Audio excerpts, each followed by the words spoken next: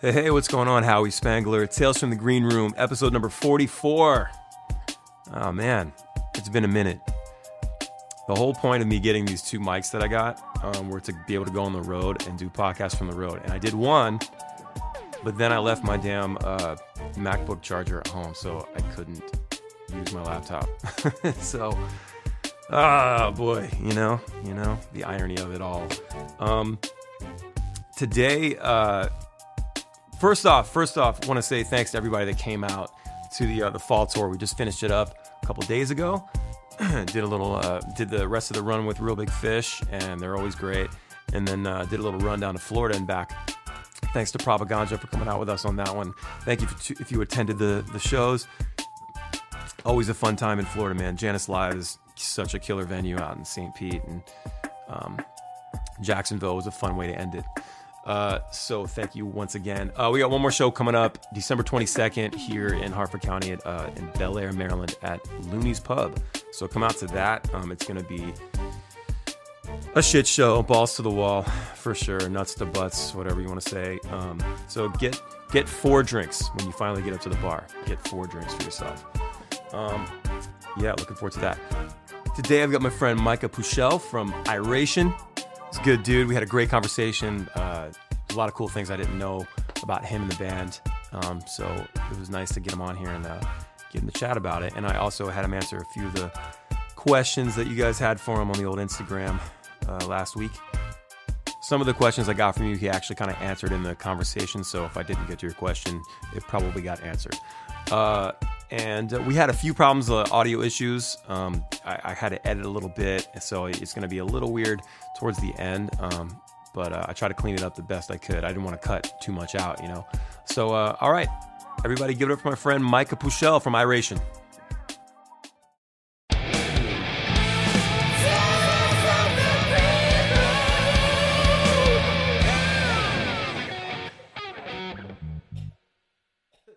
Micah, what's up, man? How's it going, Howie? How you doing, buddy? I'm doing great, man. Glad to have you on the show. Well, it's my pleasure to be on the show. Sick, dude. Right on, man. So, how are things? How's it going? Things are really well. We just finished playing a couple of shows the last 2 nights in Ventura, California, raising money for the Woolsey fire. I don't know if that was a national thing, but it was pretty big, large-scale fire that happened kind of in the Thousand Oaks, Camarillo area, just south of where we live in Santa Barbara. So we generally have done a few fundraisers over the years that kind of tries to raise money for the firefighters and kind of the corporations that do help the firefighters. You know, Direct Relief being the organization that kind of does it. So that's really great, man. I saw a little bit of that on your socials. Man, yeah, you know, that's crazy, dude. Like, it's just seeing the footage out there. I mean, I guess you can't really grasp even, you know, not experiencing it or being around it. Like, I'm sure you can't grasp it. I've been to Cali in the past with fires happening and things like that. And the one last year, back in like December in the Santa Ana, that was crazy. Yeah, well, we had at the same time that one was going on, we had one in Santa Barbara, like basically right over the hill. It came down into Ventura and kind of wiped out a bunch of like homes and businesses, and then it spread all the way north to Santa Barbara. So, excuse me, we were definitely wearing masks like around town for 2 weeks, and it was like right before Christmas, so you know it wasn't the best timing. Yeah. But yeah, then we had a mudslide after that, so it's kind of been disaster central over here in the last year or so. But that's why we do these shows and try to give back to our community and do the best we can. So that's really great, man. Using your platform that way, it's not a lot of bands can do that or even think about doing stuff like that.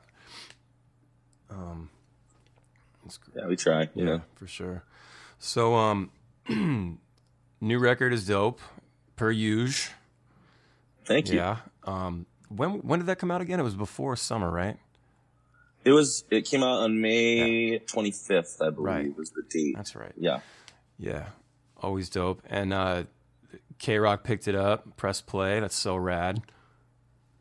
Yeah, that was kind of a huge step for us. And we've been, especially for bands in, in kind of the genre that we are all kind of lumped into, we're all such different bands, but when you play together and you kind of come up together, you all end up getting lumped into the kind of like reggae, white boy reggae scene, for sure, quote unquote. Yeah. Which, we're not pretending that we don't play reggae, but like, I think there is like, if you listen to the bands and you can hear that there's a pretty sizable difference between a large majority of the bands that are out there, And, I think for us, we've always said like, it's been a goal of ours to get to use radio and have radio be on our side. And I know you guys are in the same boat in that, sure, with that kind of strategy. And obviously the Dirty Heads are another band that's kind of in that same boat, 311. So yeah, we made it a goal, and, it was really nice to have that kind of like vindication, to feel like, people are actually listening and respecting what you're doing. So that was a nice bonus for press play. I mean, when I started seeing all the polls on K-Rock's Twitter, like they do the whole like new music meeting. Who should we, who should we pick or who should we add? And I saw it and I was like, oh, this is fucking great. Like it's, I don't know. I'm always proud and happy to see like people that I know, especially something like that. K-Rock is not easy. And, you're barking up that tree your entire career pretty much, and, it was just nice to see that, like you guys, the Interrupters, Yeah. We've been barking up that tree for literally our, almost our entire career, besides, the early stuff. But yeah, and it felt good to finally break through. It felt like we're on having a step in the right direction here. And what we're doing is we're doing the right thing. That's what it kind of felt like. It was like sometimes as a musician or, writing and you're making music, you can get lost in the sauce a little bit and kind of overthink things or wonder if you're doing the right thing or you're on the right path. And that was kind of like a good sign that, yeah, we're on the right path and we're kind of doing the right thing, thinking the right things. So yeah, I've always thought you guys have had your sound was like good for radio. Like it was an organic kind of thing. It wasn't like, none of your music ever feels like forced. Like you'd actually try to write songs for the radio. And I know you say like we've always wanted to be on the radio. Of course, many bands want to be on the radio, but not a lot of bands can like really. I don't know. There's just a certain sound, I've always felt like you and I like have like a similar sort of approach to the songwriting as far as melodies go and stuff. Like you understand what a good melody is and what a hooky, catchy chorus is supposed to feel like. And I've always, and that's been coming through since your first stuff that I remember hearing, over 10 years ago. So it was no surprise, that you guys were going to, that if it did happen, I wasn't like, oh my God, that was out of nowhere. I just knew if it was going to happen to somebody, that you guys were definitely one of the bands, Well, thank you. And yeah, I know you and I, just when you listen to our music, melody is a big piece of what we're doing. And, for me, I think that's kind of where my strength lies is really in melody writing. And I've gotten better at the other, aspects of songwriting and, lyrics and structure and other things like that. But for me, I think where I really just have, like my biggest strength really as a musician is in writing melody and kind of those little things that kind of make our sound what it is. And, I feel like you're kind of in the same, you're in the same boat with me. I think that, your strength is the melodies that you guys write. And I think that you're just on a different musical platform. You know, you guys have a little bit more rocky, edgier sound that has, you know, I know you're a big Green Day and 311 and kind of bands that rock. And Totally. so I remember that from, you know, when we were touring together almost, 10 years ago. So it's like, yeah, we just kind of we're kind of in the same, we're like brothers, but we came up in like different cities. You know what I mean? Like as far as that realm of songwriting goes. But yeah, I think for me, when I listen to a song, the thing that I listen to most for is the melody first and foremost. And I think that's what most people do. There was like a period in time where I was just like, I don't even think lyrics matter at all. Dude, have you heard songs from the 90s? Yeah, exactly. That was exactly what I was going. It's like, I don't think lyrics really matter. I think it's just really about, you know, a hooky beat and a hooky syncopation and a melody. And that's really it. And, I don't think that now. I do value lyrics a lot more now, but I've since changed. But, I do think that it's mostly melody when it comes to songwriting. Yeah, I feel like, and a lot of times, even in some songs today, you know, but like, it's not so much what you say, it's how you say it. And, yes. Yeah, if you've got that undeniable hooky chorus, you can pretty much say whatever you want, you know?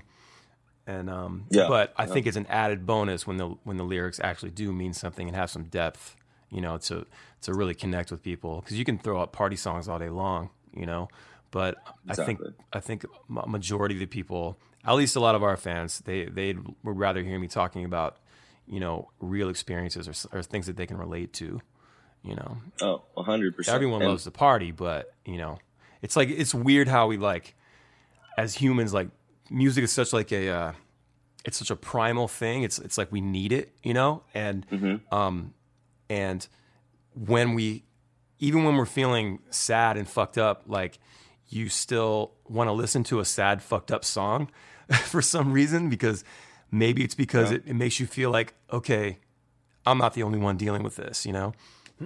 Yeah, I think that's true. And I think that connecting to somebody else that maybe, you know, especially a musician, it's like if you're listening to their music, it's probably somebody that you enjoy or you know, and you feel like they understand where you're coming from. I think that's what the biggest thing is like somebody out there understands or is able to kind of sum up the way that you're feeling. Because sometimes people have a hard time understanding their feelings, you know, and it's like, I just feel shitty or I just feel sad or, you know, and then this person kind of explains it in a way that's like neat and it happens to have a good melody and it's like, you know, the emotion is there and you're like, oh, okay. That's what I was thinking. Yeah. You know, that's what I was feeling. You're able to like, put it together in this nice little pretty package for them and they can unpack it any way they want. And it's just, they're like, fuck, that's me, you know? Mm-hmm. I think that's a good point.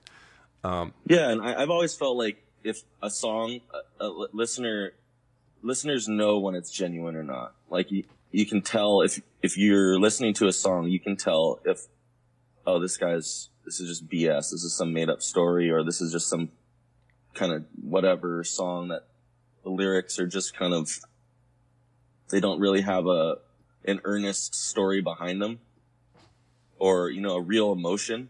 I've always felt like people really know that. And so it really kind of clicked for me when we were writing the Time Bomb album, you know, like one of our first albums. Because when we wrote No Time for Rest and the kind of stuff before that, we didn't have a clue what we were doing, to just be perfectly honest. Like we didn't even know we'd never taken a songwriting course or like read about songwriting or understood like what the actual process and like art of songwriting is. And so we were just writing songs like, oh, you have this here, let's make a beat. Okay, let's put some lyrics that sound cool.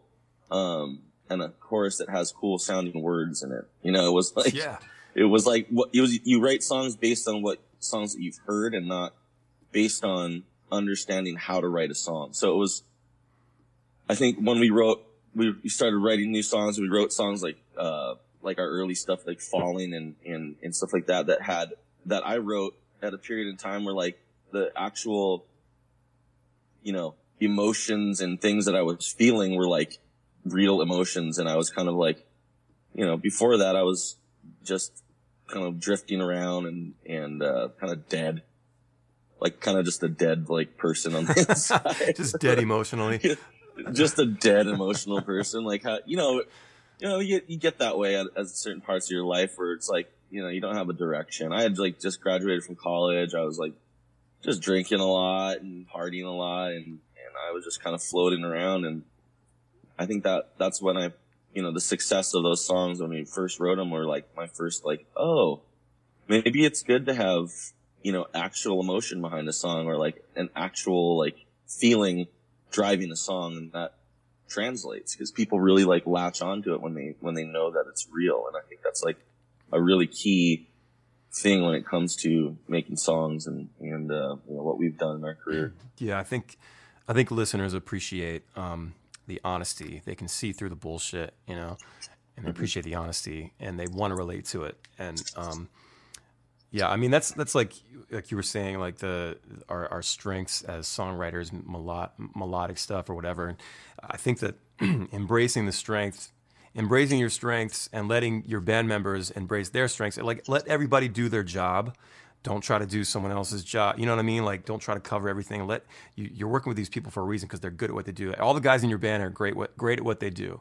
Fucking Joe holds it down back there, you know.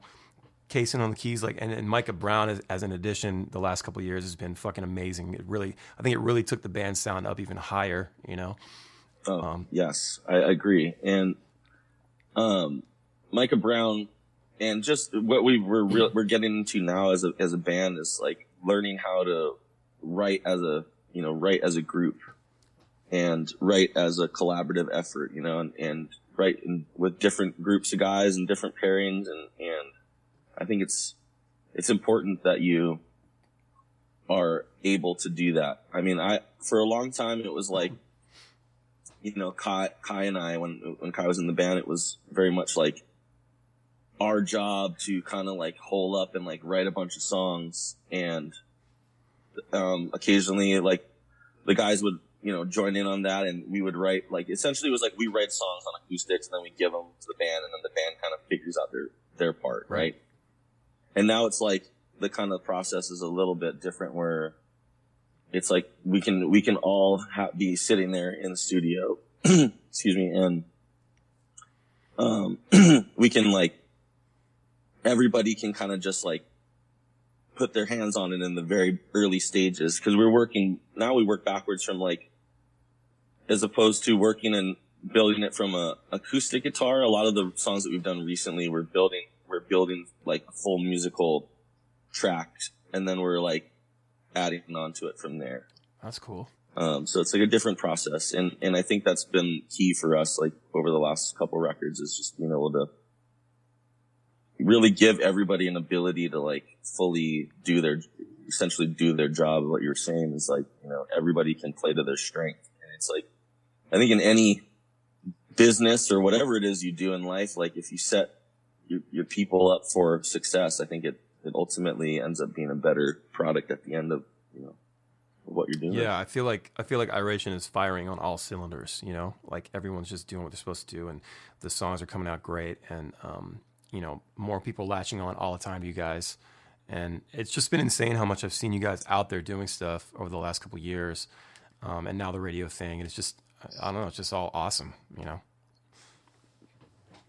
Thank you. Yeah, I think we are too. And I think a lot of that was, you know, we've been through, obviously our band in particular has been through a lot of change. And you know, from when we started and when we first met you, like the band was a totally different band. All, you know, so true. Essentially, like we made a different sound. We had a different lineup. You know, Kai and Catlin are part of the band early, and Joe King was on the stage for a few years, and it's like we made decisions that, you know, had Joe King become a front of house engineer, and, you know, Catlin left early after No Time for Rest, and then Kai was obviously around until right about the Automatic, when we put out Automatic. And every time, you know, they left, it was a big, like when Kai left especially, it was a big change for us, and we had to like figure out how we're going to do this. You know, we were used to having 2 singers. We're used to having kind of another voice and another songwriter. And he left right at the, when we were about to release Automatic. So right when he did it, he's like, this is a good time. So I'll leave right now. And you guys won't be screwed. And I was like, okay, well, I have to go back and cut a bunch of vocals on these songs. Cause if we put a record out with his vocal all over the album, then we're not gonna be able to play, you know, the songs are gonna sound different when we play them and so on and so forth. So a lot of the songs on Automatic were songs that were initially Kai's kind of vocal, and I had to go back and cut them last minute. So that was kind of an interesting like thing. And I think it took us a couple of years, and we kind of like Automatic. I loved the album. You know, I loved working on it and working with people like Lincoln Parrish and people that were in a different realm than us really musically. And it was a cool experience. But at the end of it, I think it took us like almost like 2 years or 3 years to like really figure out what we were doing after Kai left. And I think when we added Michael Brown, that was really what we needed. We needed another guy that could sing, another guy that was a really strong songwriter, and obviously somebody that was a really strong musician. Yeah, he shreds. Yeah, so we're always said if we're going to add musicians to the band, we should be adding musicians that are better than we are. Totally. So that it ups the level of the band, you know. And that's always my like philosophy is like, I don't want to add a guitar player that's shittier than I am. Like I want to add a guitar player that pushes me to get better and to be better, and it lifts the overall musicianship, you know. And I think that he definitely fits the bill. So he's been good. It's been great. He's you know, he and I he fit right into the band, and kind of it was seamless, and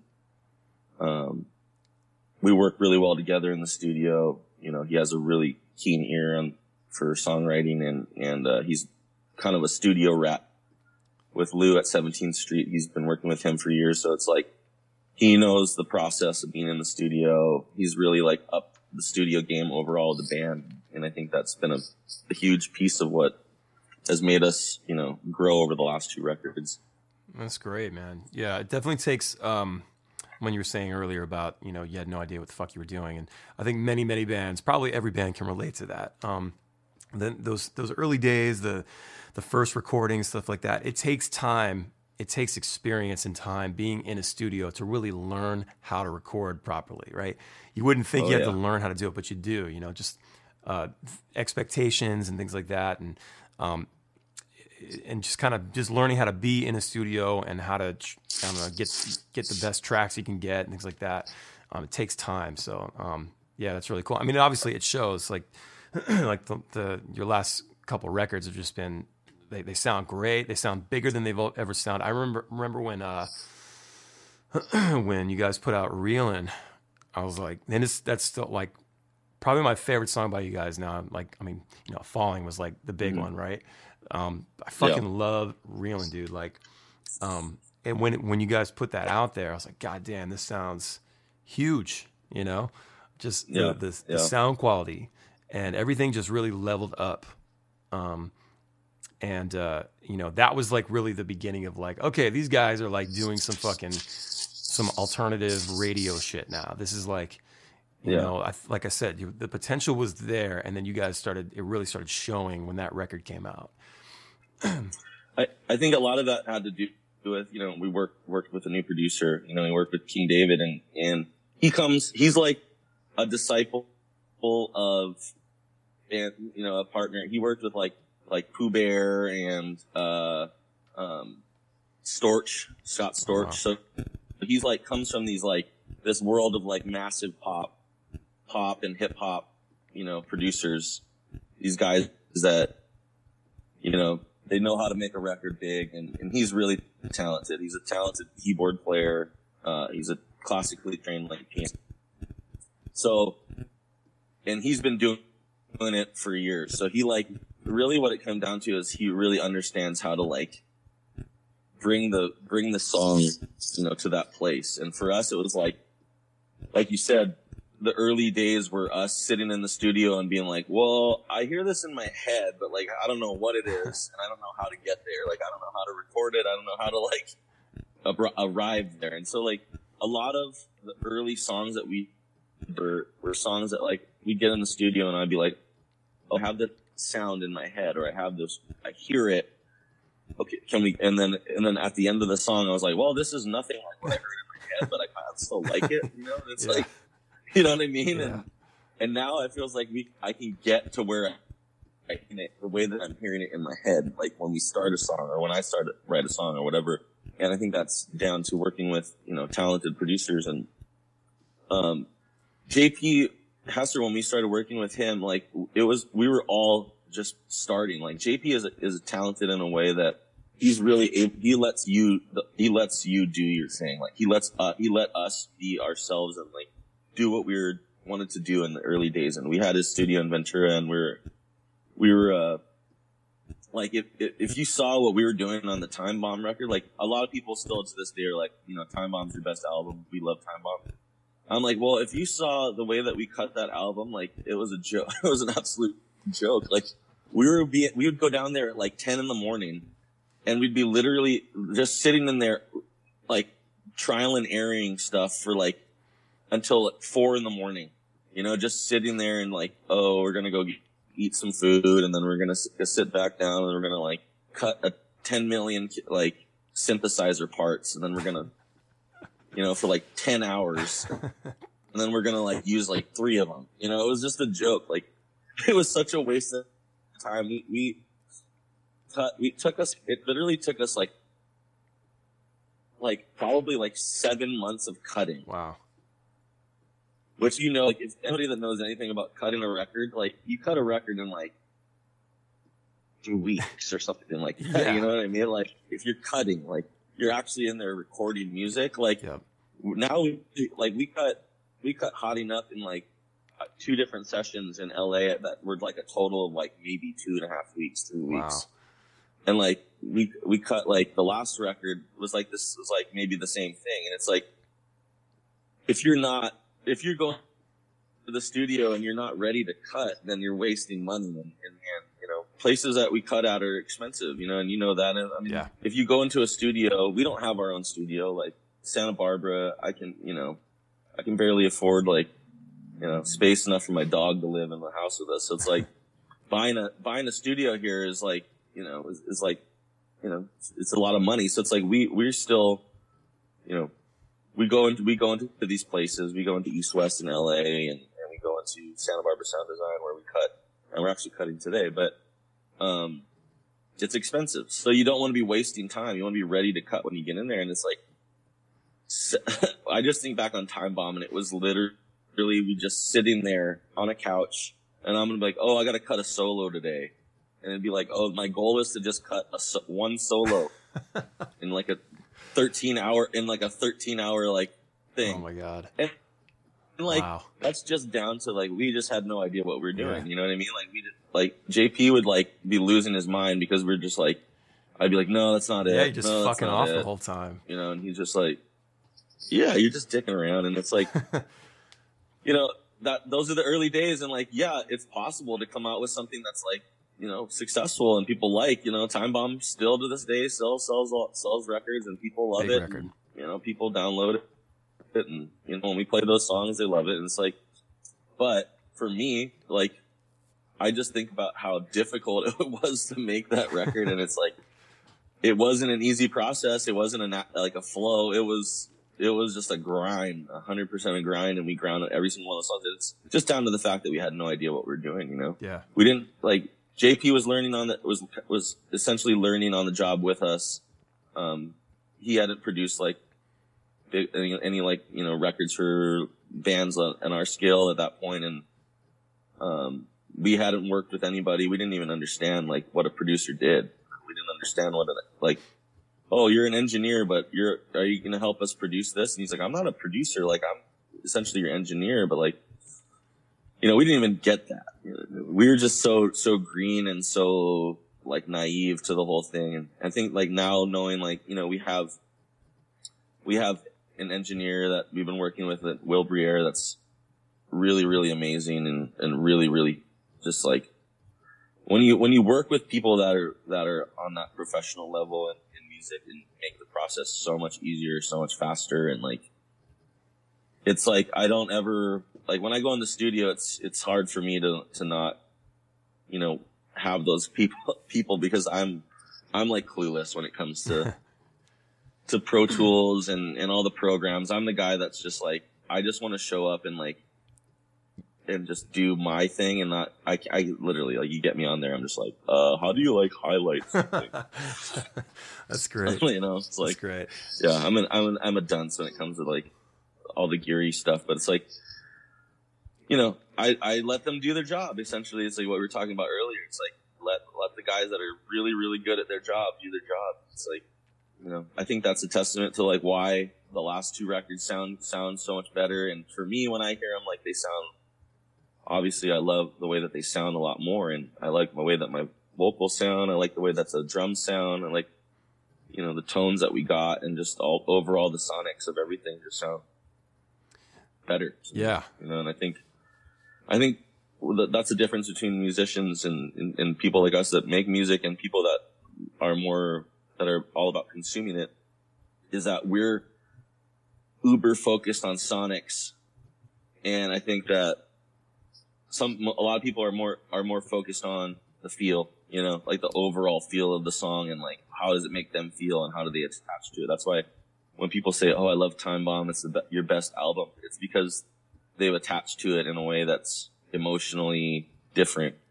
And like when I listen to an album, I'm like, well, I like our newest album because sonically I think it sounds the best, and I think that the songwriting is the strongest and the tightest. But like, you know, we're coming from like, I can't even listen to like some of our old records because of the way that they sound sonically. Same. I can't even process the song because it's like, as soon as I hear like a weird guitar tone or like a buzzy amp in the thing, and I'm just like, oh God, no, I'm out. It's my voice, dude. The first like 3 fucking records, man. If I listen to my voice, I cringe because I'm like, I felt like I could sing, you know, but like it's just the things that I was doing, the certain, I don't know, the nuances and things. I'm like, oh my God, why did I do that? And like definitely songs where I'm like, I oversang the fuck out of that, and it's ridiculous. Like, why did no one stop me? Oh God, you know, people be like, exactly. Nobody was stopping us. That was the problem. Is like, there was nobody there going, guys, you've been in the studio cutting the synth parts for 6 hours straight. Like,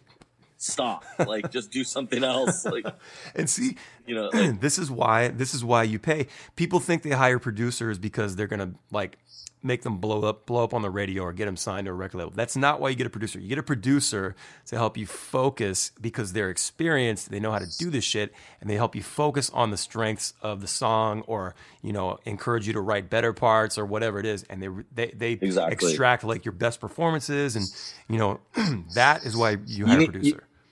You need somebody there to say yes or no. Yeah, and that's what it is. It's like, not a yes man, more of a no man. Not a yes man. Somebody that's like, you can do better, or that's fine, let's move on. Like, we got that. You know what I mean? Like, otherwise, we're too. If you're too close, you know what I mean? Like, you can't see the forest from the tree. So it's like, musicians get that way all the time, where you're like, I need to do this again. Oh, it's not perfect, and then you're just like, listen, dude, don't worry about it. We got it.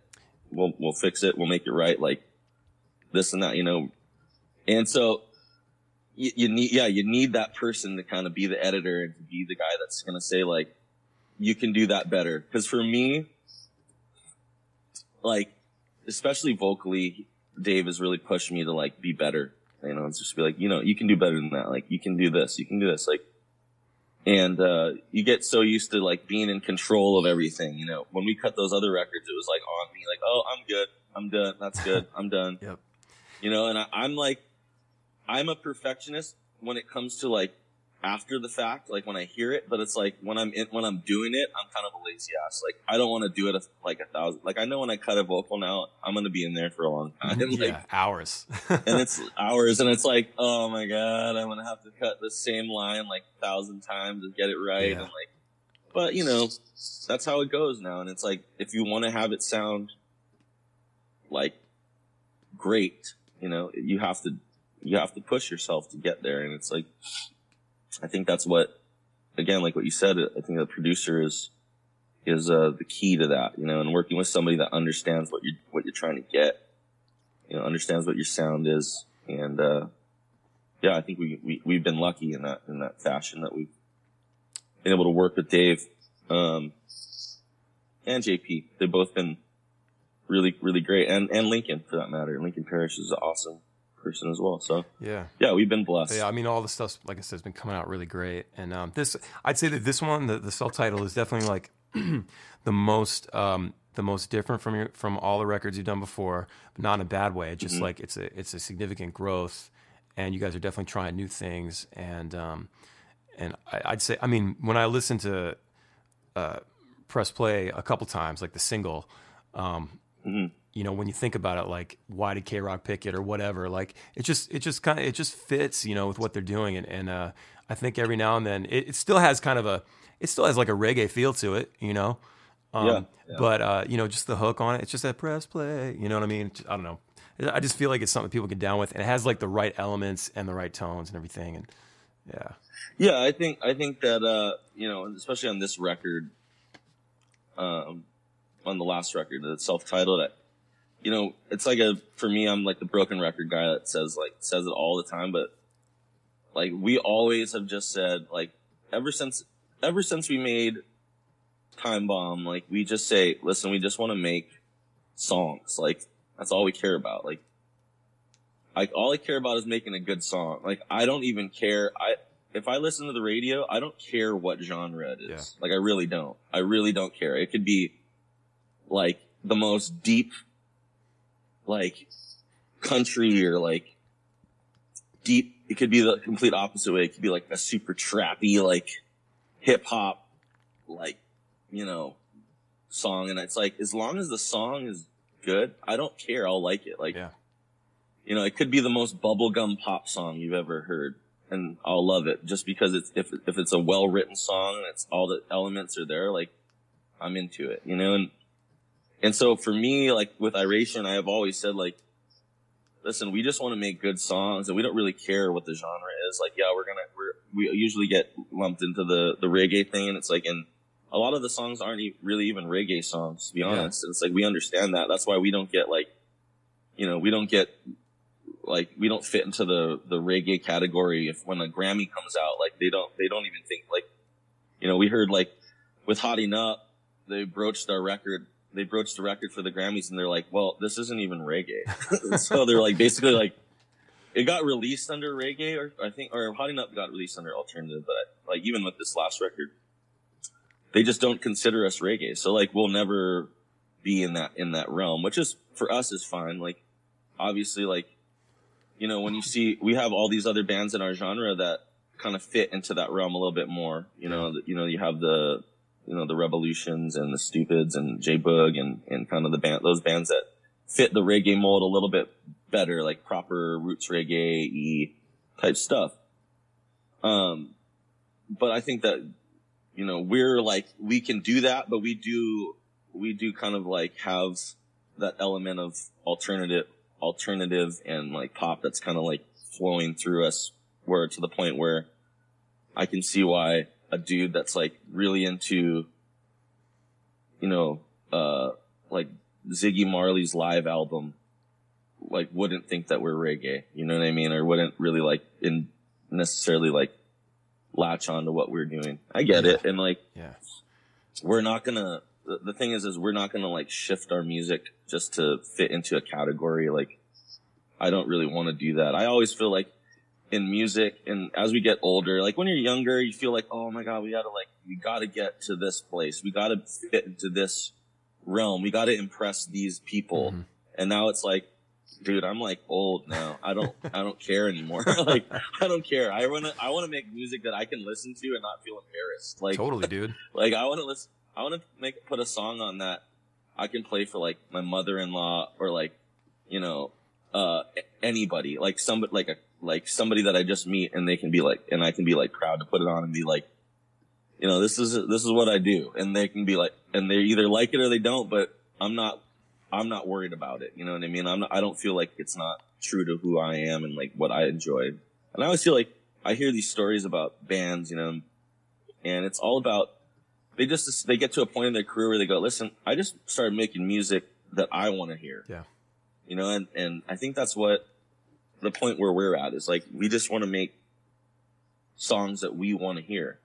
And I don't really care what genre it gets released under. I don't really care for, like, it's reggae enough or it's not reggae enough or whatever it is. I just care that it's good. Like, I just care that the songs are good and they are real and they sound good, you know, and that's 100% where I'm coming from. Yeah, no, totally, man. We put our stuff out in alternative. And if we put out our song, our EP, The Cool Down, in the reggae category, but that song was a little more, had more of that sound going on. There's like some acoustic stuff, things like that. But like, you know, the new record, for example, it's a fucking rock record, you know, it's a punk rock, whatever. Yeah. And I think there's like one song on it that has like 1.5 songs that has like any kind of reggae going on. And it wasn't on purpose. It wasn't like, I'm not making a reggae record. It's going to be the most heavy. It's like, it wasn't that. It was like there were things going on in my life that happened the last couple of years, and like dark things that where if I knew that like I wasn't going to put out like a pop reggae record, because our reggae is very like, whenever we do that stuff, it's more pop oriented. It's like kind of bouncy and pop. It's not roots at all. And I knew that the stuff that I was going to be writing about wasn't going to fit on that backdrop. And so, you know, that's when I go back to my fucking Billy Joe Armstrong, like I just want to rock out and get this angst out about all the shit that's happening to me, you know, so that it just happened that way. And you know, so it goes back to sticking to your guns and doing what you want to do. And your fans, I guess they can love it or hate it, but I think at the end of the day they'll appreciate the honesty and the truth from it. We get people from our Girls record from last year that did really well. It was one of our biggest rollouts ever. And it's like a lot of those songs are in our top 10 Spotify and all that stuff. So like it's always like our softer songs too that are in like the top 10 and shit.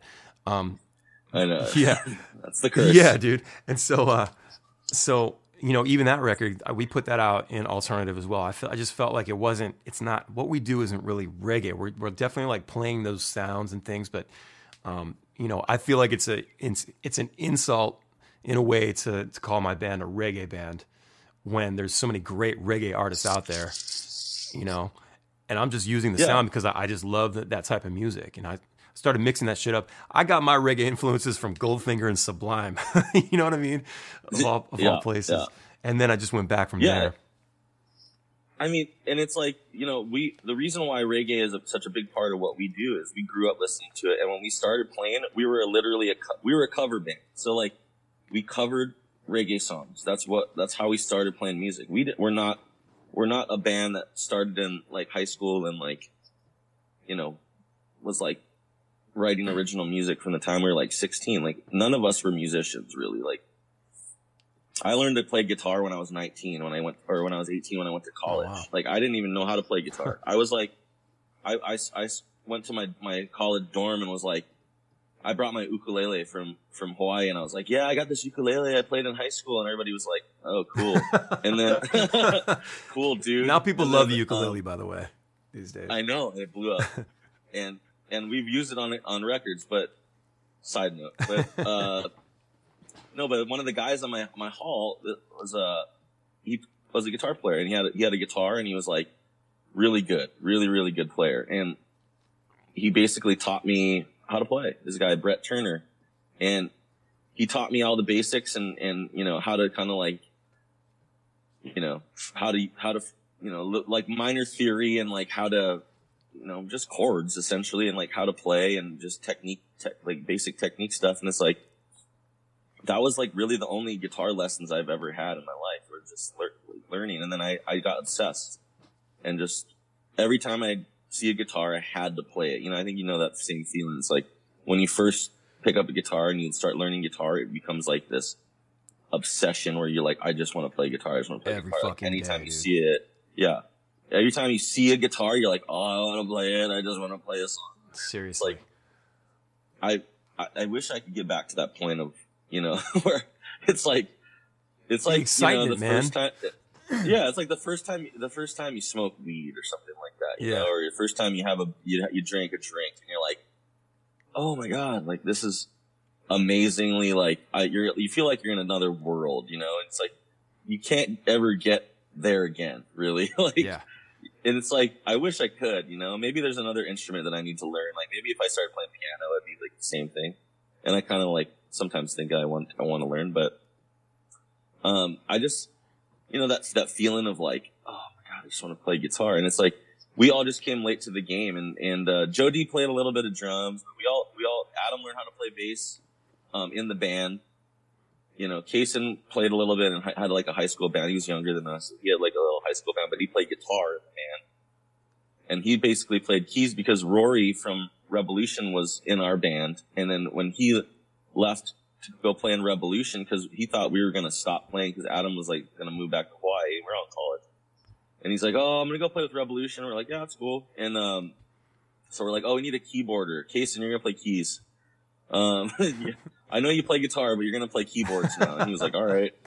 So I did that to Scott. Like, our band was put together basically just like, oh, who can fill in this spot? We need to play these songs, these cover songs. And it was like, because we learned how to play music by playing reggae songs, like it's always going to be, you know, in our sound. Like it's not something that we're trying to like escape or we're trying to push into our song. It's just, that's just who we are as musicians. Like, yeah, like I'm definitely not like a guitar player that can play like a million different things. Like I'm essentially like a rhythm guitar player that can as stronger in this genre because that's how I learned how to play guitar, like electric guitar, like playing these songs. So, you know, I think that as a band, like we've always just been like, you know, in a way it's helped us because we couldn't branch out earlier. We didn't really know how. We didn't know how to play other styles of music. We were just playing what we were, you know, could play essentially. Like, oh, I don't even know, like, you know, when we first started, it's like, well, I know like 5 chords, so I'm going to write songs with like the 5 chords that I know. You know, I know like I can make this major into a minor and it'll sound different. Da, da, da, da. We were so basic, you know, and I think that that actually it actually helped us because I think trying to be too much and too complicated early kind of kept. I think that would have hurt our sound a little bit. I think that being simple and keeping things like kind of right there in the pocket was of our strengths was kind of a blessing in disguise, really. So actually it was good to be shitty at music. Totally. you gotta be. That's great. Yeah, I think, I mean, same thing for us. It was like, you know, it's easy to have an identity crisis. I mean, when we were starting out, it was 95 when we started the band. So, you know, my favorite bands were Green Day, and I was listening to like Silverchair and Bush and Stone Temple Pilots and, you know, bands like that. Awesome. So like you start writing songs that are similar to that stuff, but I was always more in like the pop punk side of it with the Green Day stuff and, you know, Offspring and all that. And I mean, pop punk's as simple as it gets, you know, like I started playing power chords, finally learned a bar chord like a couple of years after I started playing. I think I was 14 when I started playing. And never took any lessons. Just I had a book. I bought a Guitar Center or Music Land over here, and I learned like 3 chords like via like tabs, and that was just it, you know. And I just started writing songs, and they were fucking terrible. That's awesome, you know. Yeah. You know, a lot of love songs, things like that. And I'm always the love song guy. I write a lot of love songs. Can't help it. But hey, you know what? So do I.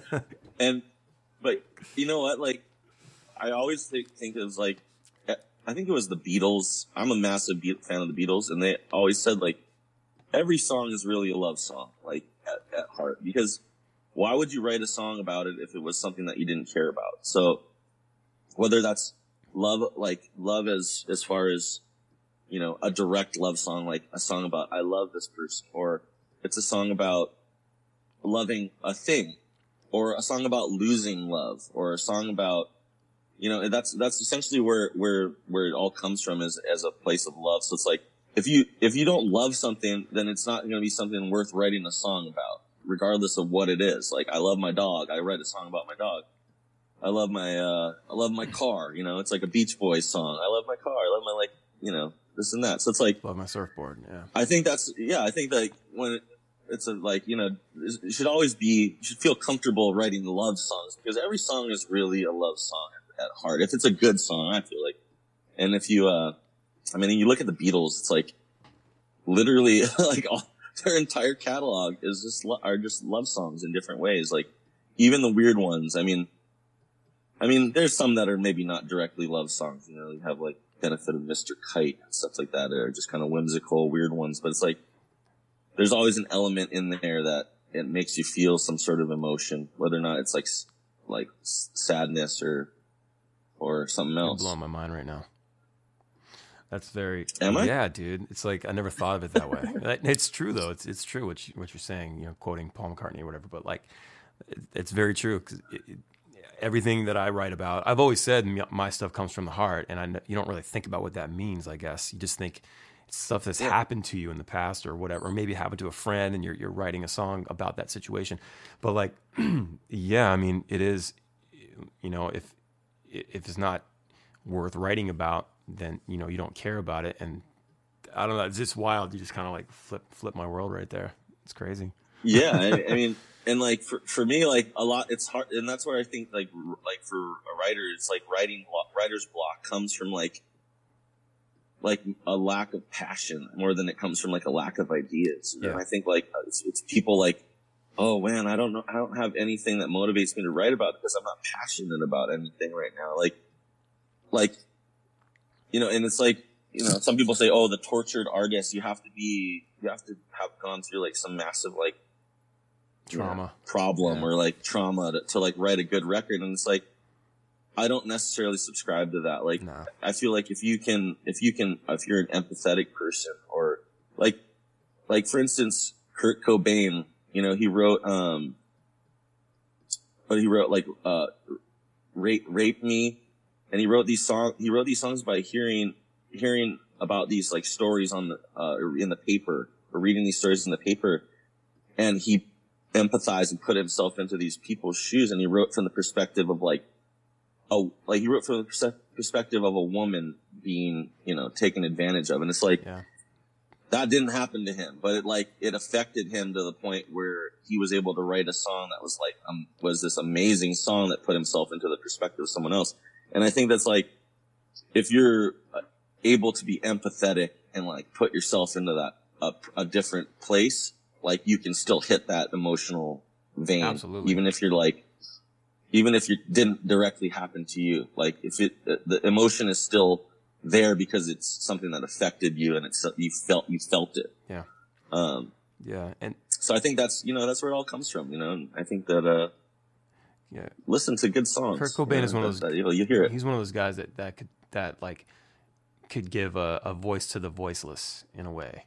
I think a lot of like, especially teenagers and stuff like that, when they're looking for something, you know, when they don't know what they are yet and who they want to be, and they hear these songs and someone that can be the voice of that generation, you know. Well, and Kurt Cobain was, you know, and like we were just talking about earlier, like Kurt Cobain was a melodic genius. Totally, like dude. that was where his strength was like melody, really, because he loved John Lennon, man. Nirvana, he loved Lennon, he loved the Beatles, like loved the Pixies, he loved these bands that had these like really melodic sounds, and like he did it. He obviously Nirvana did it with, oh, let's make it sound as like brash and hard and loud as we can, but we're going to keep these like pop melodies essentially in it. It's like, that was what, you know, when everybody talks about him, they're like, you know, he just had an ear for melody. Like he was a genius when it came to like making a song, because he made hits. I mean, those are like all these songs about, you know, depression and these tough subjects. And he made them these massive smash pop hits. And it's like, you know, that's a perfect example of how melody really is at the heart of like songwriting. And really it's like, if it's a good melody, I'm sure there's like a good portion of people heard what he was saying and really latched on to what his lyrics were saying. And then there's like a giant portion of people that were like, they just like when it hits the chorus and it just goes loud and you headbang and it's like this feel of like, and it's not really about latching onto the lyrics, and more latching onto like the feel of the song. Yeah. So what was the when was the first show you guys did, and how did it go? First Iration show ever, and how did it go? First Iration show, like I said, we were a garage band in Isla Vista in Santa Barbara. So the first shows that we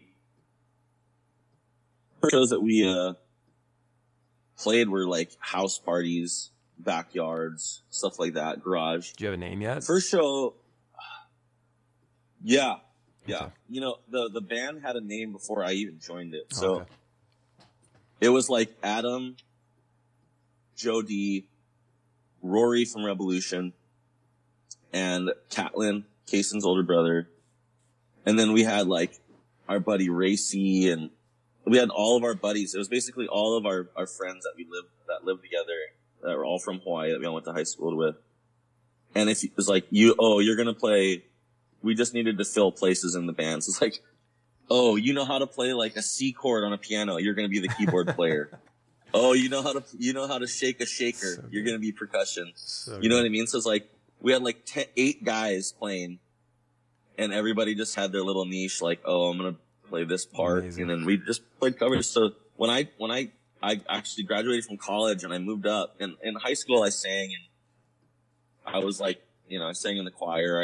I won the music prize for high school. So I was like, they all knew that I was musical. So they were like, when I moved to Santa Barbara after college, they're like, you're in the band, you're going to sing backup. And I was like, okay, sick. Like, I just want to be in the band, I just want to be with the boys. So I sang backup. We had Racy, our buddy Racy and Catlin were the lead singers. I stood in the back with a background mic, and we had another, female singer named Jessica. We sang backups together, and it was like, we had like 10 people on stage and nobody was good except for Jessica, who was like amazing. So she was like, this is really funny actually. She grew up basically in this family that was, like a family band, where her brother was the lead guitarist, her dad was the drummer, like, and then they played the like tracks, and they all sang and played guitar, and then she would come up and do some songs, and she has this like beautiful, powerful singing voice, and we'd play shows, and she'd have like her 2 songs that she'd do like Don Penn, No, No, No, and she'd do like second verses on a bunch of songs, and she would just get up there and the crowd would go like ape. They'd go to ape shit and be like, oh my God. And then after the show, she'd be like, Jessica's so good. And we're like, yeah, like, we know she's way better than us. And then it got to a point where she's like, you know what, guys, like, I have a career. She's like a travel agent now, and she lives down the street from me. It's so funny because I still see her. And she's like, she was so much better than we were at that point. And she like really didn't belong in the band with us, but she like actually like probably helped us like in the very beginning stages, because we had no idea what we were doing. And I sang backup, and it was like just me and her, and we'd sing. I'd have like one song that I'd sing. And then eventually everybody just graduated and like moved on. And when they moved on, they're like, oh, Micah, we lost our guitar player. Parker's going to go move away. So you want to play guitar? And I was like, yeah, I know how to play guitar since I learned in college. Never played electric guitar. They're like, oh, here, you play guitar. And I was like, okay. And I played Kaysen's electric guitar for like 7 years. Like I couldn't afford my own guitar. So I didn't even have an electric guitar I had was like broken, and I couldn't fix it. So I didn't even, like, I had a day job, and I was like paying the rent, and that was basically it. And we all worked at this like call center, and as we went along, like, we were just all kind of thrust into these roles, and like eventually then it became everybody left, and it was me and Catlin were like, oh, and I started writing songs, and that was kind of like what our first EP was. The New Roots EP was like me putting lyrics on top of beats that they had written with like Rory and all these other people that were in the band at that point. So it was like the name was already there. So when I got there, like the name Iration was already in place. And like, it's funny because there came a point where we were like, it was like in 2009 or something, like 2010, and we're like, dude, should we change our name? Like, having to explain Iration every time, and like, should we change our name? Like, and it was like I remember it was like a serious discussion of like whether or not we should change our name. And then we were like, no, man, like we've come too far already. Like, we've done all this work, like we built a name, like, and yeah, we're gonna stick with it. And it's really funny, like looking back on it, because we really hadn't done anything at that point. We're like, I mean, it seemed like we'd gone so far, but it like really like feels huge. You know, it was nothing. Yeah, it was like in the grand scheme of things, it was nothing. But you know, we stuck with it, and yeah. So you know, it's funny. Like I don't know if people really know like the beginning stages of the band, because it was such a weird, like, you know, not normal way to be. So the first show, get all the way back around to your question. The first show is like we're playing in the. I can't remember exactly what the actual first show is. The first show for me, I think, was playing at this place called Velvet Jones in Santa Barbara. Oh yeah, I played there. And it was just me standing on the back of the stage, singing backups, and them going. And I knew like 3 of the songs, and we played like 25 songs. Whoa. And I knew 3 of them. And they were like, we go into a song, and they'd be like, okay, like, all right. And I wouldn't even know the song at all. Like, I haven't even heard it before. They're playing these like deep cut reggae songs. And I was like, I'll just stand here up on the stage, like, and just sing whatever, like, they tell me to sing. And yeah, so it was like, those are like the first shows. And then, you know, obviously when I, as like a actual member, like real member, like a singer in the band, I'm pretty sure it was, the first gig we ever played was at, like, out of town gig was at the Lighthouse in Hermosa Beach. And, we played alongside Jessica, our old singer's family band. Sick. And, there was like 7 people there. It was super sick. Yeah. We definitely sucked. I played through one of those, like, those pedal boards that was like, it was like a multi-effects pedal board, and it, with like a, you know, like a red LED light popped out. Oh man. Yeah. Oh man, it was bad. Like, I just think back in those, like the tones and stuff that I was working with, and I was like, it was embarrassing. Dude, I used to have a Metal Zone pedal, man. Ugh. Oh Metal yeah. Zone. Remember those? The Boss? Oh my god. It's a classic. Little black box with classic. orange. Yeah. The Boss. Oh my god, dude. Yeah, that shit was awful. That was my favorite pedal to play when I went to Guitar Center. Oh yeah, for sure. Back in the you day. Crank it the fuck up. You just crank the metal zone up and just like shred something. That's so good. So when I don't want to keep you for too much longer, but when was the turning point for you, like you and the band? When did you guys feel like, oh my god, okay, we're really doing this now, you know, this can sustain us? Where'd you feel like you really had the biggest success? I think it was Time Bomb, probably, and I know when we put out No Time for Rest, we all expected it to be this like, oh, we're gonna blow up. Like, you know, we were in the NFC crowd. We had no fucking clue. Like, we were like, yeah, man, once we just drop this song, it's gonna like, we're gonna, oh my god. And then we dropped it, and it was like, we were like twiddling our thumbs, like waiting for the calls to start coming in, and then nobody gave a shit. And we're like, oh, wait a second, that's not how it works. Like, and I think with No Time for Rest, we were trying to make great gay records, and you know, we were trying to sound a specific way. The Sample This EP actually was probably the biggest thing for us in our career. Was that it was Falling, I'm With You, Wait and See, and Electricity were the 4 songs that record. And when we put it out, like, people immediately really latched onto it. And I think that was like a big thing for us. And kind of seeing the reaction, you know, I think it was on MySpace, and like this big thing in Hawaii. So we were in California, so we had no idea, but it was like number one on every island and on every station. Wow. And we're kind of doing this like viral thing before there was like virality. And, after we went back and kind of played shows, and it was like these crazy crowds, and we're like, oh my God, like this is awesome. And we were on MySpace, and the song was like millions of streams, and we're like, holy crap, like this is cool. And then it kind of, after about a year, it kind of died down, and then the iPhone 1 came out, and they had this game on it called Tap Tap Revenge that was, remember that, like Guitar Hero for your iPhone. Yeah, and the first level song that they had Falling, they asked us to put it on. It was like a additional song that was in the beginner level, and when we did that, we had like another spike like a year after that of like millions of streams and people that were like downloading it, and that was another huge kind of like spike for us, especially with that song. And so I think at that point we were kind of like, oh, okay, we kind of see a pathway forward, because, you know, that really helped us kind of jumpstart our career. And the Sample Whiskey especially, all four of the songs that people relapsed onto. And,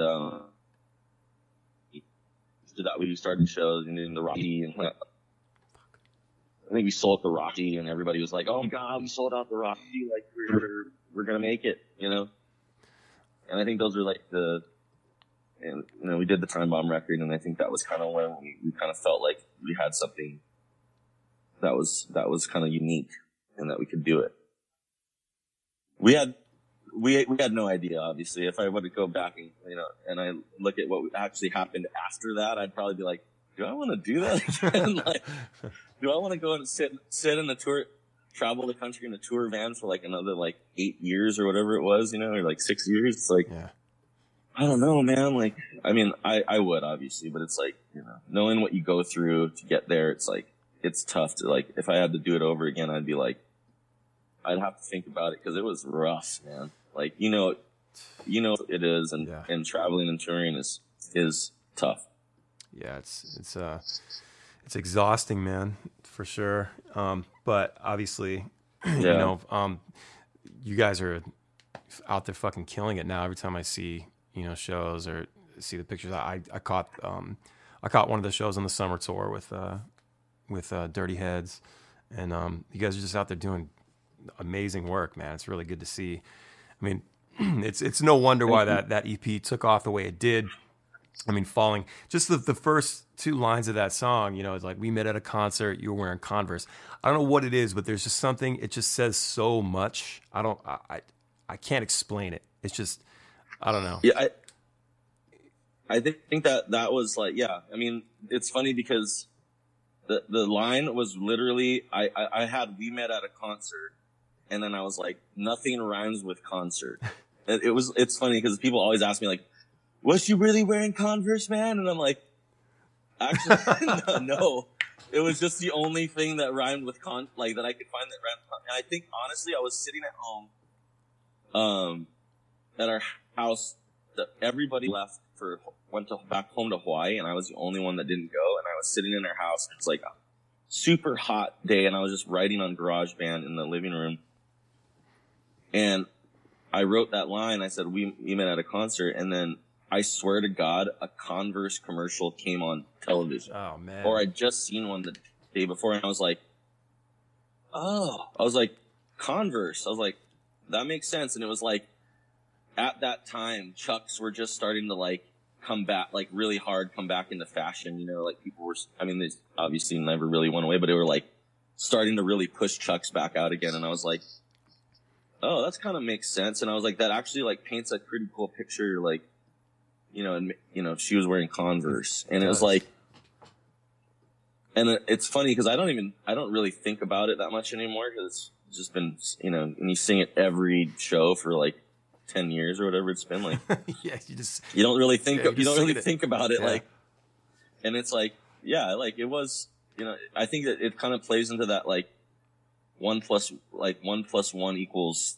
like 3 or whatever it is, or whatever that like thing is. It's like, you don't, you say the thing, but you don't really explicitly say what you're trying to say, you know, and it's like, somehow it works out. She was wearing Converse, so maybe she's like kind of in like a punky, like edgier thing. And I don't know. It's like, yeah, that line, you know, who knows if I don't write that pairing together, like where our career ends up, or, you know, Butterfly Effect, if you go all the way back there. But it's like, yeah, I mean, it's some of it is luck, you know. I think a part of it is luck. It's like, yeah, if that commercial doesn't come on, or that it's not in my head at the time, I think that ever happened.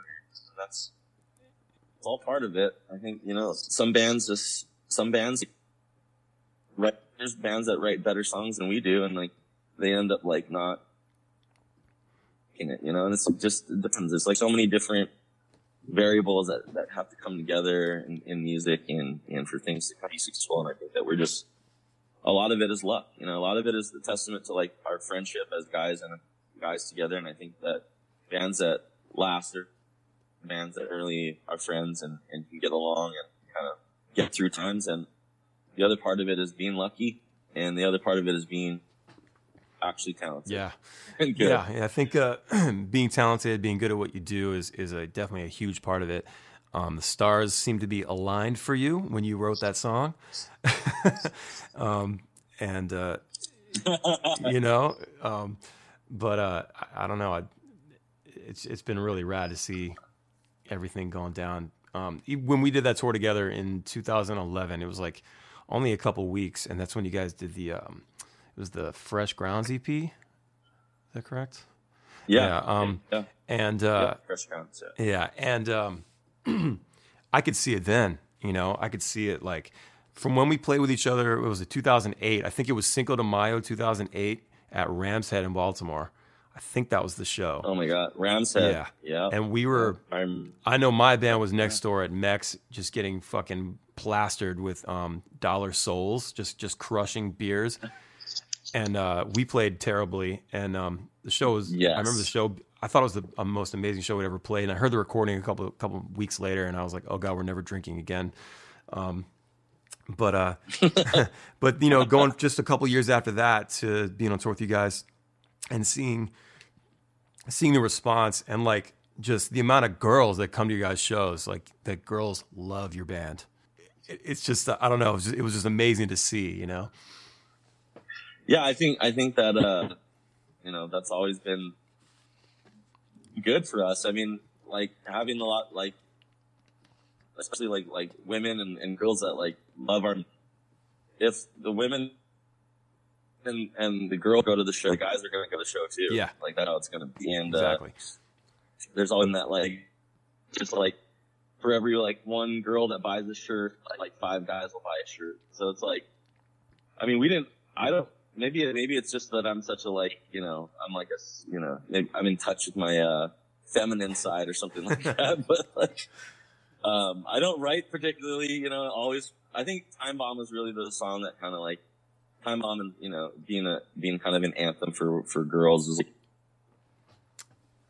women is like, that was my intent, you know, like writing the song for women, so that not to like party shame them, you know, like, oh, she's a drunk hot mess. Like it's like dudes write songs about like partying and like, you know, turning up and like they're celebrated, and then, you know, and don't have that same thing. So I was like trying to like, hey, why don't we make a song so that it like, you know, puts it in a good light, you know, gives them an anthem essentially. And that was like, you know, maybe that was the reason why, you know, girls kind of latch on to, you know, that song in particular, obviously. But yeah, I think, and it's funny on that tour, that as a side note, on that tour when we played at Ram's Head, that was the first tour we'd ever been on. And we did the tour with Pepper. That was the Playboys in Paradise tour. And it basically it routed us. It was a secondary market tour, and it routed us all the way to New Jersey. And they played, Bamboozle Festival in the Meadowlands. And, after it was done, they flew to Europe to go play with Flogging Molly, I think. And we were basically like, they're like, oh, you guys got to route yourselves back. And we didn't have an agency at the time. Oh, man. Adam was our booking agent. So we weren't on like William Morris or CAA or anything like that. And we were like, okay, Adam booked. So Adam reached out to you guys, I think. Yeah, he did. Adam. And the funny thing is, the first show we played was at this place in Brooklyn called the Trash Bar. Uh-huh. And it's a famous little place, but we literally pulled up to it and there was a 10th aisle trash in front of it. And we're like, oh my God, that's just a clever name. And the Pepper Tour, and it was this amazing tour, packed houses all over the country, you know, for our first national tour. And then on the way home, we played in front of besides like a color show, like we played with you guys, so we kind of usurped your fan base that was there for you guys, not really us. And other than that, we played at all these tiny little dive bars, like nobody there, like all the way back across the country. So basically it was like Playboys in Paradise on the way out there. And then we dubbed it the Gimps in Hell on the way back. Cause we were just like in a night, it was a nightmare. Like the Adam Taylor booking agency's like greatest moment became his like greatest failure. We still joke with them to this day. We're like, yeah, man, the Adam Taylor booking agency was kind of like a disaster, to be honest. Like the Gimps in Hell tour wasn't really a success, but it was like just going all the way back across the country, going from playing these like, House of Blues. And for us, that was, these massive shows, and like going back across the country and playing like, tiny little dirt bar with like nobody there all the way back across the country, was a good like juxtaposition of like, okay, you guys realize that you haven't done anything yet. You played these big shows with Pepper, but like, that's not your crowd yet. Like you still have a lot of work to do. Yeah. And that happened to be on that Ram's Head live show was one of those shows, on that tour. So it's kind of funny. I always will remember it. Like all those shows on that tour stick with me. Like, and obviously meeting you guys for the first time, because we'd heard about you and we'd kind of like heard your music, and like, there weren't that many bands in the genre at that time. It was like, Slightly Stupid, 311, Pepper, Pacifier, us, and you guys, Revolution, Pacifier, and then Stick Figure was like, Scott was out there, but he was like doing something real different. And then, there's B Foundation, Dirty Heads, those bands, and they're just Tomorrow's Bad Seeds. There weren't like a lot of bands, and now there's so many. Like, it's crazy now. I hear Tribal Seeds, I think it was still a band at that point too, and Revolution. But it was like, there just weren't that many bands. So it was like, we knew everybody, like, that's why, we're all close. Like, we know we're close because we've all toured together, and it's like, we've all spent this time together, because at that point, like, oh, who are you going to tour with?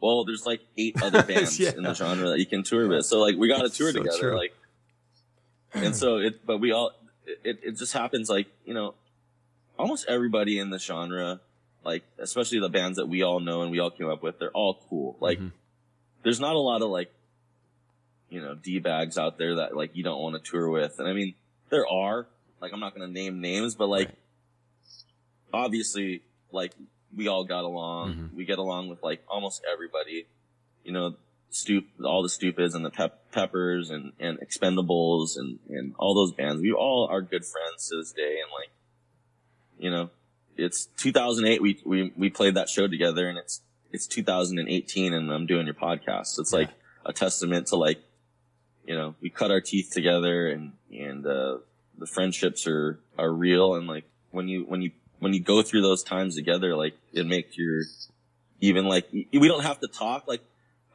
we don't talk to everybody in the genre like every day, like, it's not like that. But when we see each other, it's like, hey, bring it in, brother. Like, exactly. You know what I mean? Yep. Yeah. Anytime I've like it's, there's been a few times where like, I'll, like, we don't talk all the time, but like when I happen to see that we're going to be in the same town or something, I'll be like, yo, dude, hook it up, go check out the show or whatever. Of course. No, that's just rad. Yeah. It's funny. When you brought that up, I actually, so to kind of close this out, I wanted to, I had a few people ask, like they wanted to ask a couple questions or whatever from the old Instagram. So, about, when you say there weren't as many bands and stuff back then, I got a question here that says, do you feel the scene has become oversaturated, and if so, why? What do you think about that? I think it's oversaturated. I do think it's oversaturated, but I think it's oversaturated in the way that I don't think enough bands are trying to do something different. You know, that's my biggest issue is like, I agree with that. I think that there's too many bands that want to sound like Revolution, or they want to sound like Slightly Stupid, or they want to sound like, you know, whatever. And it's like, I think that I've always, like, I want to see bands push the genre. Like, I want to see, like, that. I feel like that's always been our kind of like role in this thing, is like to try to push the sound and try to say, like, listen, you can go other places, like, you can explore, and like, it doesn't have to sound this way. It doesn't have to be roots reggae. Like we, like, look at the Dirty Heads. Like, yeah, they had success early and they had roots records, but they also, now they make, you know, these like radio hits, and it's like, there's room for both. You know what I mean? Like, you can have both. And it's like, I think that we have always said, like, you know, I think that there's a lot of good bands out there and a lot of talented people. And it's like, but I really have, anytime I talk to like younger bands that are up and coming and they're like, dude, what should we do? What should we do? It's like, just try to make it sound different. Yeah. You know, try to find what it is that makes you unique, and then go that way. But yeah, I mean, there's so many bands. Yeah. I don't even know, like, I honestly say, like, I don't know all the bands. Like, I used to know them all, and now I don't. I know, it's the weirdest thing. A decade later, it's like I feel like 2006 is where it really started to kind of ramp up when Pepper put out No Shame, and Stupid was out there doing their thing already, and it really started to go up. And then, you know, right around probably, I don't know, maybe when a couple years into like Cali Roots and all that stuff, like that shit really just started exploding. I started seeing bands all over the place. In 2011, I started seeing like reggae bands in St. Louis, you know? I was like, what is happening? You know, and it was a good thing. It was cool, you know. But like you say, it's like we already have an Iration, we already have a Revolution, you know. We have a Dirty Heads. Do something that's going to make you stand out, and, you know, on your own. Yeah, exactly. Yeah, I think that's my biggest thing. Yeah. Do any of the guys in Iration skateboard or longboard? Yeah, I don't, because I'll break myself. Same here. Pretty much Adam, all the surfers do for sure. Adam, Joe, Kaysen, they all surf, so they're all pretty capable skaters. I'm not. I skated when I was like 7, and then I like ate crap, and my neighbors had a half pipe, and I like could never drop in on it, so I quit. I love it. Yeah, I'm like the extreme sports days for me are dead. My body is broken down from years of playing sports, and so I stick to golf, like the middle-aged white man's sport of choice. Oh, you're into golf. I know that. I'm a huge golf nut. Like, for me, it's like my release on the road. I can go and play golf and like be away from the thing, to kind of do my own thing. And it's like, yeah, I realize that what it comes off as is slightly pompous and like, you know, snooty, but it's like, I really like golf for like the most basic elements of it, which are like nature, like being outside, and like, you know, kind of like being just in a peaceful, calm, like environment. Yeah. That's really what it's about for me. I imagine like, it breaks up the monotony of, you know, the madness being on the road and stuff. It's like Groundhog Day. Yeah. It's a challenge, you know, it's really hard, and I enjoy stuff like that. So. That's good. Let's see, a couple more here. Let's see. Is Double Up coming out on vinyl? I need it. 7 exclamation marks. I don't know. I mean, it could. Double Up was an album that we were like, we need to make an acoustic record. Like, I think it would be cool to kind of put a bunch of songs that we felt like either were our strongest songs that people would want to hear acoustically, and then a few, like the other half of the songs that were like, maybe we wanted that acoustically they were I felt like they might even be better songs acoustically than they actually ended up being as produced like electric songs. So, I mean, I think we will. The problem is all of our records we're trying to get on vinyl, they're so backed up that it takes like a year to get them pressed. Yeah. And they press them over in like the Czech Republic or something like that. And so it takes like, it's like really tough to deal with. And people are, we don't even have hot enough like pressed right now. Wow. So yeah, it's just been a giant kind of like issue with trying to get them pressed. And if anybody knows places that can press like some high quality vinyl, like maybe let me know. Yeah, in like 2 months' time. yeah, please. Yeah, I'm still waiting on my Detonate, the new record. It's like it's take forever. Yeah. But no, it's ridiculous. Yeah. Let's see. Actually, Pinto had asked about when Kai left, if you were concerned about the transition, but I think you kind of answered that. Yeah, we were, and rightfully so. Like Kai is a talented singer and songwriter, and but like I said, yeah, Micah Brown really helped us kind of like navigate that, and yeah, that's rad. And let me see, this might be the last one here. I got a bunch of silly ones, so I'm just trying to weed them out. What's the one song you guys perform the most? What's the one song they love the most, and why? Okay, yeah. What song do you perform and love the most? Oh, it's hard to say. It's like it changes all the time. A lot of bangers. Yeah. Lot of bangers. Jeez, a lot of bangers, for bro. That. I think I like songs that for me are in my vocal range, so I don't have to like stress about them too much, where I can really like feel like vocally like I enjoy singing them. So, and then that are fun to play. So for me, like my favorites are Fly With Me and Reelin' are my two kind of favorite ones, because they just kind of have fun parts, and vocally they're right in my like wheelhouse. So I think that's my two favorites. But yeah, the new stuff for me is really fun to play always, just because it's fresh. Yeah. Fucking love Reelin' still, dude. It's like just the cadence on that song, like the way your vocals, the rhythm and stuff of your vocals and everything. And just, I don't know, I love that, like all the elements in that song. Just like, I thought it was like the perfect song. Thank you. I really like that song too. It's one of my favorites that we've done. For sure. Okay, last one. Okay. Okay, what's the first concert you ever attended as a fan?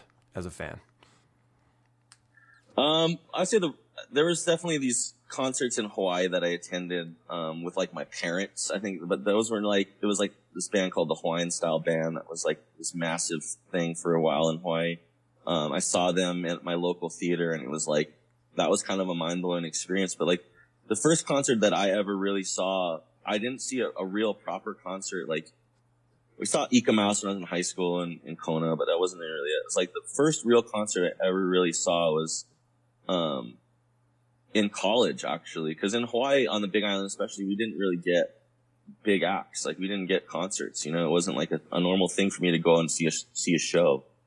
So I didn't, until I was basically 18 years old, I didn't really see like a proper concert. Wow. And yeah, it was pretty crazy to think about that actually now. But I saw Wyclef Jean, and it was Wyclef Jean with De La Soul and Black Eyed Peas pre-Fergie. And I'm a big hip hop fan, so I like went and saw that show, and it was at my school in college, and it was like mind blowing. It like blew my mind. And I'm not like, I loved The Carnival by Wyclef Jean. It was that was obviously like a kind of a seminal record in that period of time. And I was big into hip hop, so it was just seeing a show of that size and just seeing how a concert and the energy can be like something like that. And it was really cool. Yeah, probably people wouldn't guess that it was Wyclef Jean, but yeah, my first concert. That's cool, man. My first show was Rat and Poison. That's like so the opposite end of the like.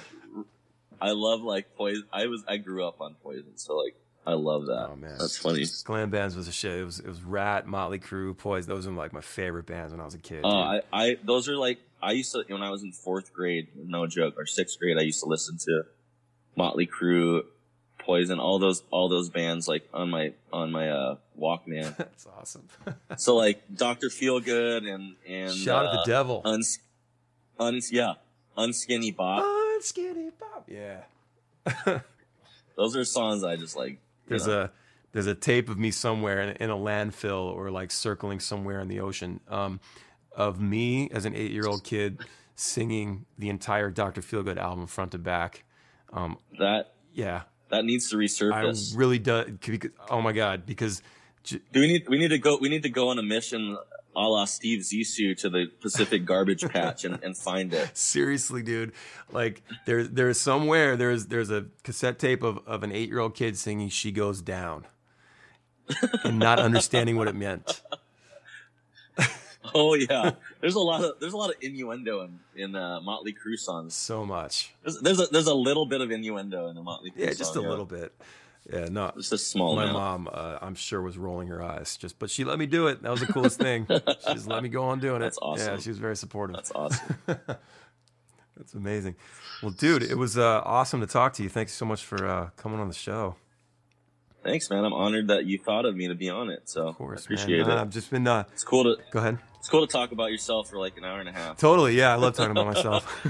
It's a nice ego boost for me to talk about myself for like 90 minutes to you, and you just listen.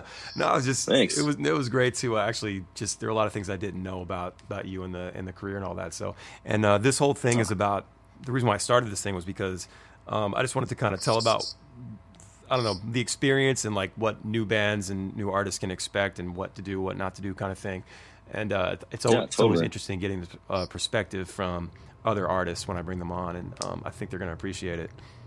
Well, I appreciate it because there's very few like avenues where we can even like explain those sides of things. You know, it's like normally we do these interviews and it's like a 15-minute interview where they ask you the same like 5 questions, you know? Yeah.